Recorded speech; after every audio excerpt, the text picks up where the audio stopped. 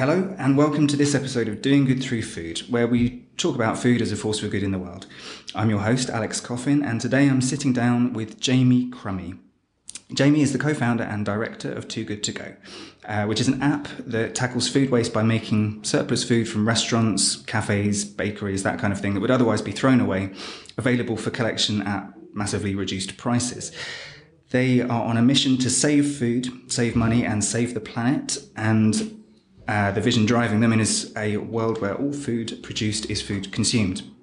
The app is now available in 6 countries, has 4,500 partner stores, has saved 1.6 million meals from being binned, and has avoided over 3,000 tonnes of carbon dioxide emissions. So they really are making steps towards achieving that vision. And the app also just won Best Food Tech Startup at the Nordic Startup Awards. So the app is getting some great recognition as well. Too Good To Go is already live in numerous cities and towns across the UK and is growing fast. So I'm delighted that Jamie agreed to make time to appear on the show. Jamie, welcome to Doing Good Through Food. Yeah, thanks very much for having me. Really, my pleasure. So there's lots that I want to kind of to talk about and lots that I want to get into. But I thought I'd start just with something. I was doing my research for this show and I saw a quote that was attributed to one Milo Crummie, which I thought I might ask you about. And somebody had posted a question on LinkedIn, right, asking what was the best piece of parental advice you ever received, and you replied to it and said you can only play what's in front of you. Yeah. And I just wondered, sort of by way of starting, what did that mean to you? Like, what was and how's that made sort of something good in your life? How's that made something better? Yeah, well, I think we always sort of look to our parents as sort of role models and advice they can give us, and he's definitely really sort of helped me keep focused and keep driven in terms of what it is we're trying to achieve. I think really with that piece of advice, it's quite broad and it spills to more than just a work side of life, but I think really it's something that you can translate, and it really resonates in all sorts of walks of life, be it sort of from a social perspective or just being with friends, or just the general sort of walk of life. But I think in terms of how that really impacted me from a business point of view, it's you're not trying to reinvent the wheel, and you're not trying to set out these massive goals, but it's setting small attainable things which you can actually look to and say that you've accomplished something at the end of each sort of week or end of each month or end of each milestone, rather than we do have this mission that we want all food produced to be food consumed. But I mean, if we set out doing that 2 years ago, would be overwhelming, fairly overwhelming, wouldn't it? Yeah. So it's setting sort of mini goals and mini targets which we can sort of see a way of achieving them. So yeah, I think it really was a piece of advice I think I've been given and been repeated down my ears since I was about 10 years of age. But again, just going back to earlier, I think the advice our parents sort of do give us does really help sort of shape us and keeps us focused and grounded. Yeah, no, I really liked it, so I thought I'd like to ask it. It's something I can imagine my dad saying it as well. So. Well, imagine a big 6 foot plus 16 stone burly Irishman telling you that every day. It becomes a pretty powerful message. Fair enough. Brilliant. All right. Well, to get into the kind of the interview, the meat of it, I suppose, get into the interview proper, I suppose, I wanted to start really by kind of just asking or talking about what the app itself is.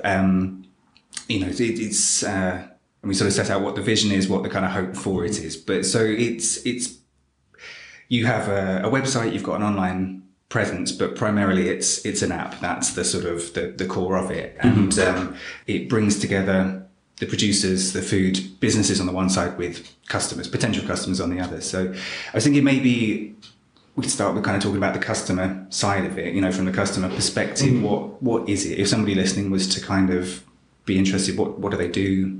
what's the journey for them? Yeah, exactly. So they start off by downloading the app. Okay. So you download the app and you can make a free profile. Again, the app itself is free to download. So you create an account either through Facebook or through an email address and things like that. You then log on to the platform and you'll see a list of participating stores. Now that's all, like the top of the list, it's all GPS located, so it'll be the closest store to you. And then you can sort of search via areas, you can look on the map facility, you can search via types of food as well. Okay. You then click on a profile, and it is a fairly vague description about the types of food that you can collect. There's also a collection window and things like that. So you then purchase a surplus meal from a store, let's call it Bakery X. Again, you don't really know what food it is you're going to collect, but you pay something which is at least about 50% off, but usually it can be upwards of sort of 70 to 80% off as well. Yeah, that's also like from £2 is kind of exactly, from £2 is what it is. And then you turn up at the store during an allotted pickup window with your mobile receipt. And again, you don't really know what food it is, but we kind of love that thing. It's a bit of a surprise. It's a mystery. You're going in and, it's a bakery, so it's going to be baked goods there. You're not going to be going home with fish and chips. But you don't know whether it's going to be sourdough loaves and croissants you're going to be picking up, or whether it's going to be some sort of tarts or muffins. Yeah. Again, it's just it's a really cool way of allowing people to do their part to eat sustainably, often eat affordably as well, and really get to know businesses in their area which they potentially didn't know existed in the first place. So that's really the journey for a user in a nutshell.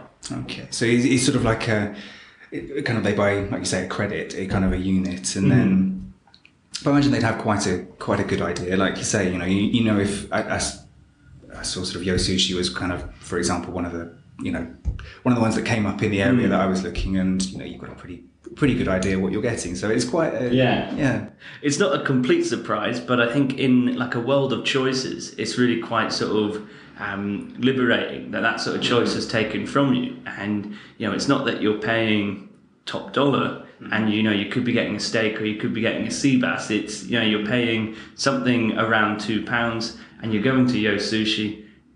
Again, chances are it's going to be sushi and it's not going to be fish and chips, but you're going to have sushi rolls, or it could be maki rolls or California rolls, tempura, things like that.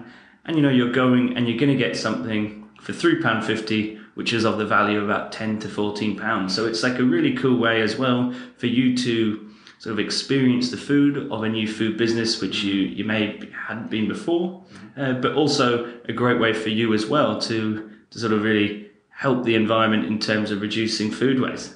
So we've actually had quite a few users who have, I feel like they're trying to tell us justify their eating habits, but we've got a couple like donut places and things like that, and they're going, they're picking up some donuts. They're like, oh, it's great. It doesn't matter if this is not in my diet plan. I'm helping the environment. Saving the planet.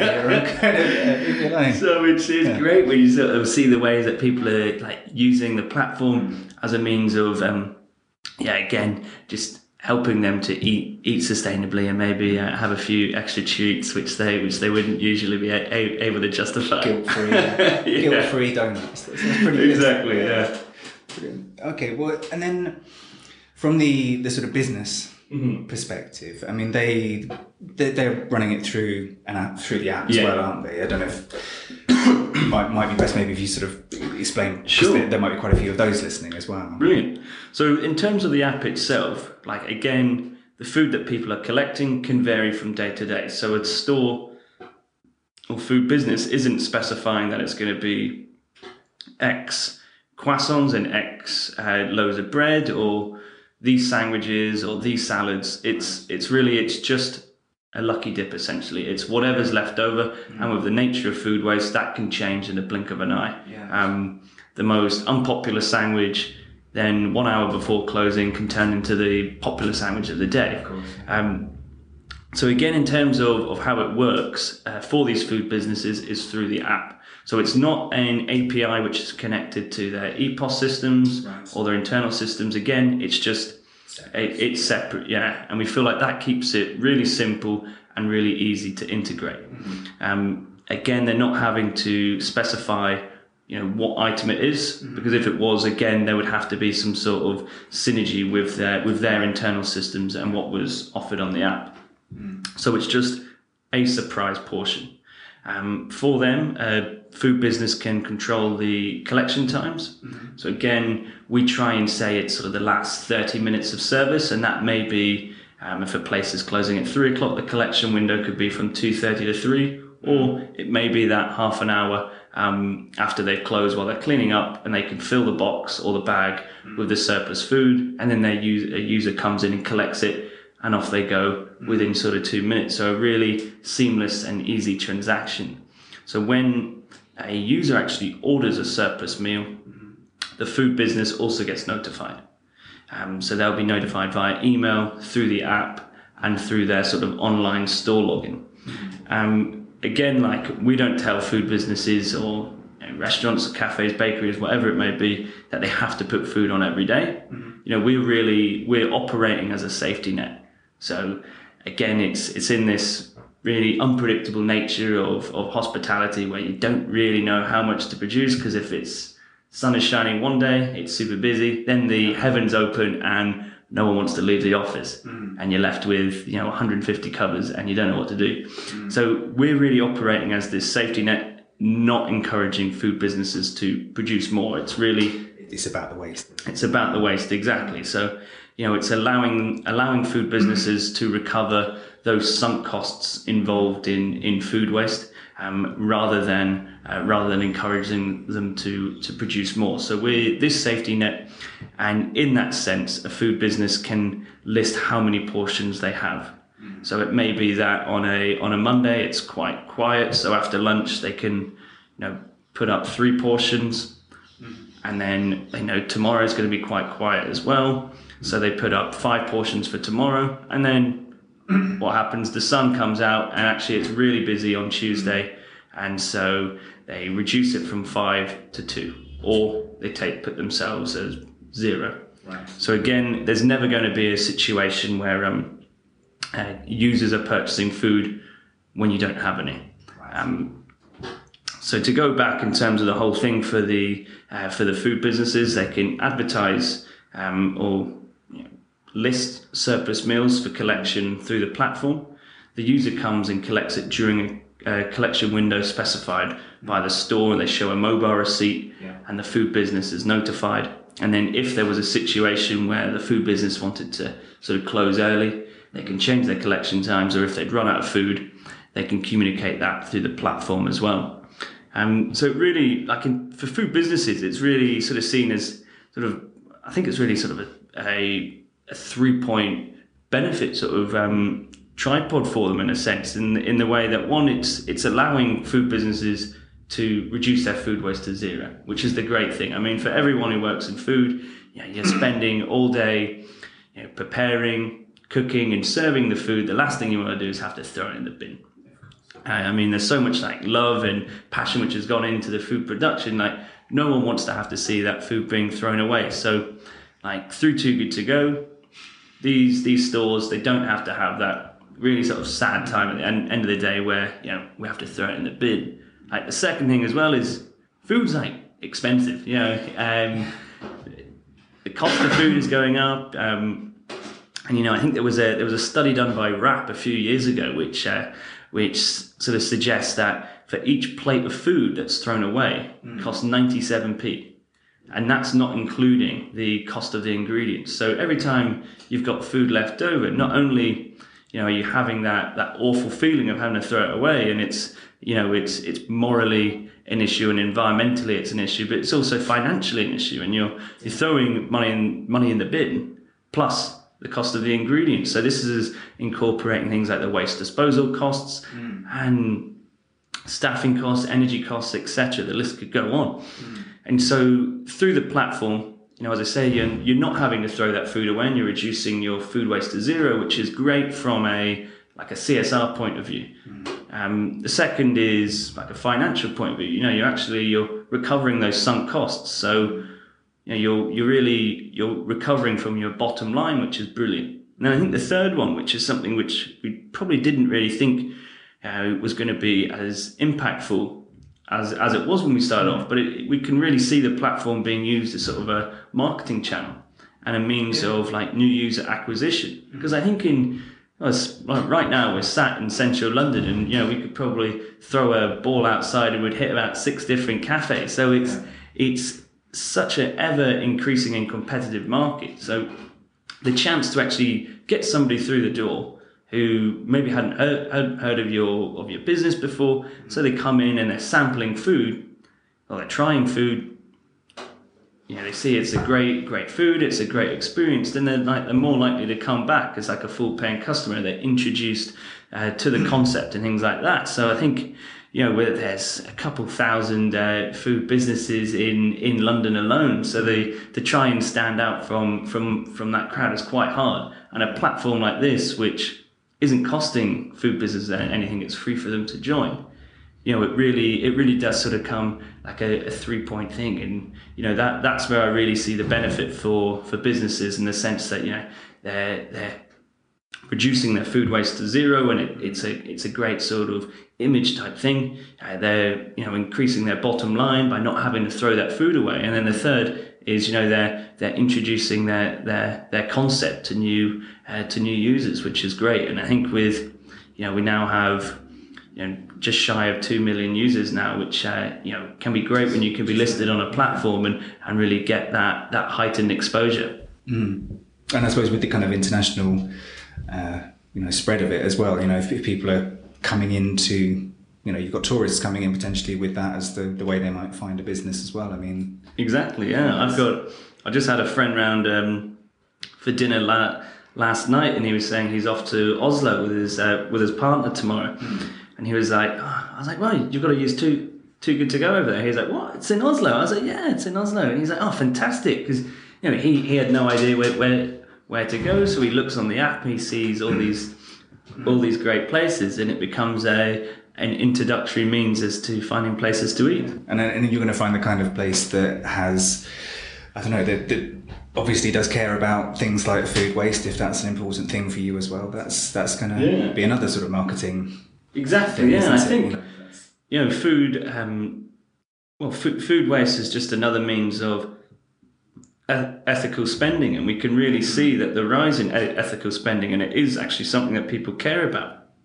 I for one can remember when fair trade bananas and fair trade tea came in, and I'm not a tea drinker, but whenever I have to buy it, I'd never think twice about not buying the fair trade tea or fair trade bananas. It just becomes something that's so instinctive now that we can't sort of think past that or use something different. And I really think that there is where we're sort of seeing lots of forms of consumption and consuming going is towards this drive towards ethical spending.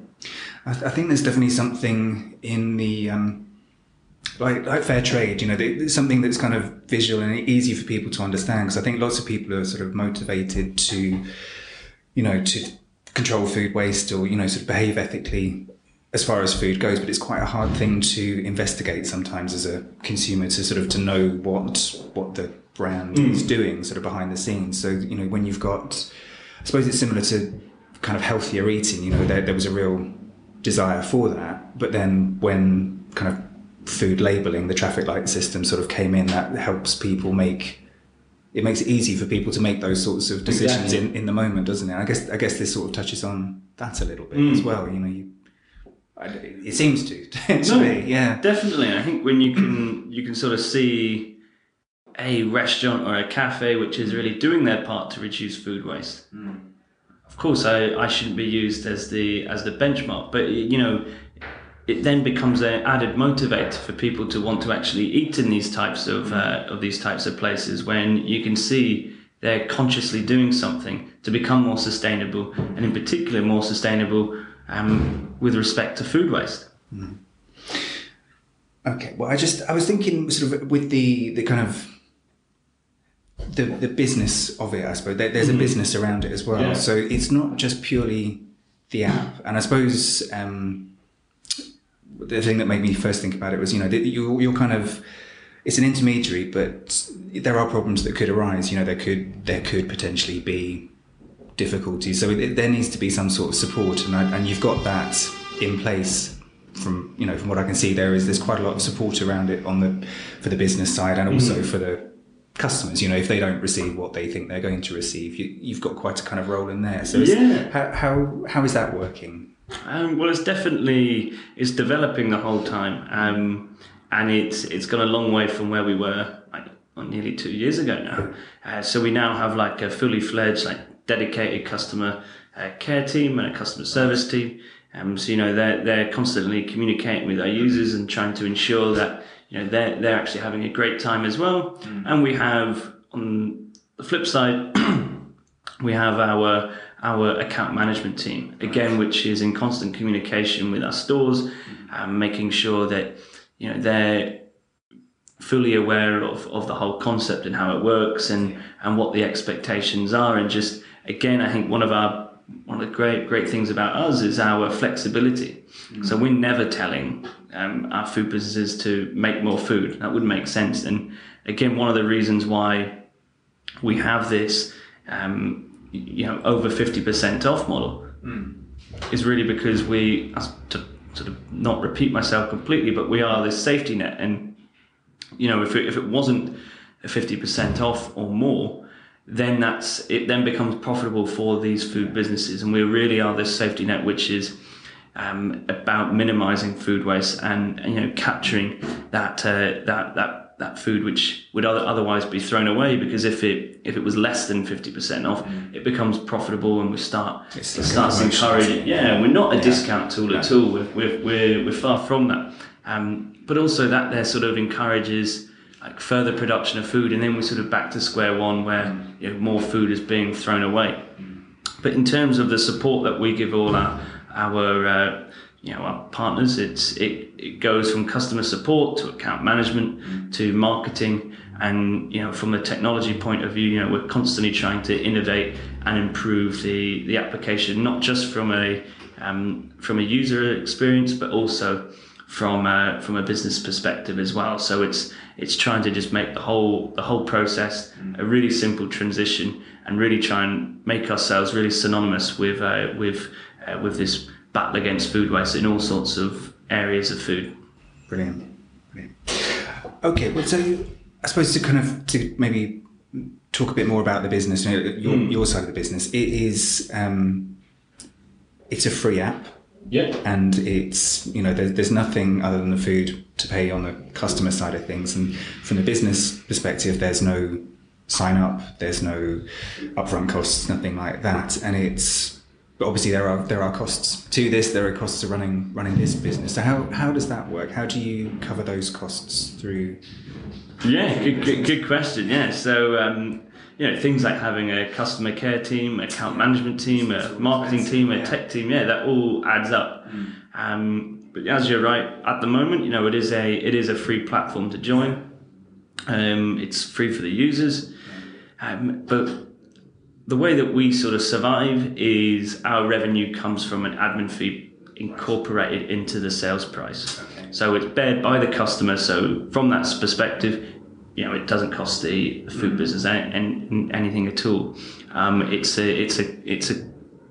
It's a cost which is incorporated into that sales price and bared by the consumer. I think as well is the big thing to take from it as well is that the food that people are purchasing and collecting is food that previously had zero value at all. Yeah, so when you can see as well that. And it, from a business perspective as well, it becomes quite eye-opening, really, from a business perspective, when they can see each month, because we pay all our stores at the start of each month, that I can't believe I've got X amount of revenue from food that I was previously throwing in the bin. And it's just it's crazy, I think, how we detach ourselves from that, from the value of food in the way that we throw it away. And again, from our business perspective and from the business perspective of a store, I think a great analogy that I was told was no one wants to pick that last sandwich up from Pret a Manger. It's true. You walk, and so many food and catering businesses, they're geared towards this. It's almost like window shopping. If you walk past a shop, you're not going to go in and buy a sandwich if the shelves are empty, because it doesn't look appealing, does it? Or it doesn't. It's all about this idea of abundance, isn't it? Things need to look exactly. Yeah. So it's and that's where we sort of fit in. Is if a store can actually fill their shelves, and not 100%, but they can fill it to an appropriate amount, and then know that they have this safety net of too good to go. Mm-hmm. So if it isn't sold, at least they can recover those cost price. Mm. And that's where sort of the beauty of it lays. Because again, it's either we have to change like the habits of the consumers, that actually we find that last sandwich on the shelves at Pret a Manger really attractive and we want to go and buy it, or we have to find a way where we can ensure that, one, it makes good business sense, and also environmentally friendly, and environmental sense, that if they are filled, that food's going to be collected, and it's not going to be running at a loss. No, it only makes perfect sense. It seems like one of those ideas that just kind of, it seems obvious. Why you think, why hasn't that happened before, really? But you'd be surprised how often we get told that. We're like, how has this not happened before? And we're like, I know. How has it not happened? You're sort of looking around thinking, well, no one's doing it. So. Yeah. I think from the business perspective as well, because it's a separate system, and their kind of internal systems, it will be, they will have written it off as waste, whether they're giving it away, and then the money that comes back into them, that's going straight to their bottom line. It's not sort of, they will really, that's a huge difference. If that's stuff that's already been written off, that's definitely, that could make a big difference for lots of people, I think. It was interesting what you were just saying. So, the kind of changing consumer mindsets is obviously that's a sort of longer term and slow process sort of thing, but it feels like there's quite a lot of momentum around that at the minute with things like wonky veg and those kind of things. There is a bit of momentum around that. I don't know if it's just I'm looking for things because of the podcast, but it feels like I'm starting to see it a lot.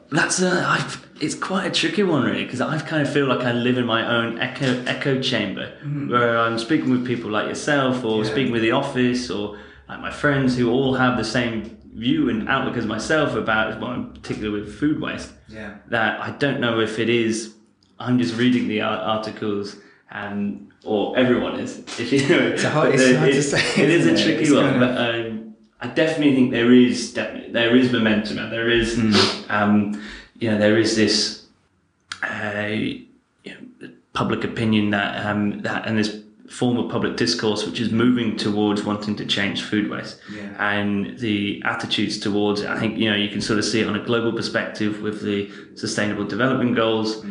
You can see it with what happened in France and with Italy last year in terms of the legislation they've brought into having a direct impact on food waste, and that's another debate to actually measure the successfulness of that legislation. But the fact that it received such international exposure shows that it's actually changing people's perspectives around it. So I think things like wonky veg, something that's really simple, and it does.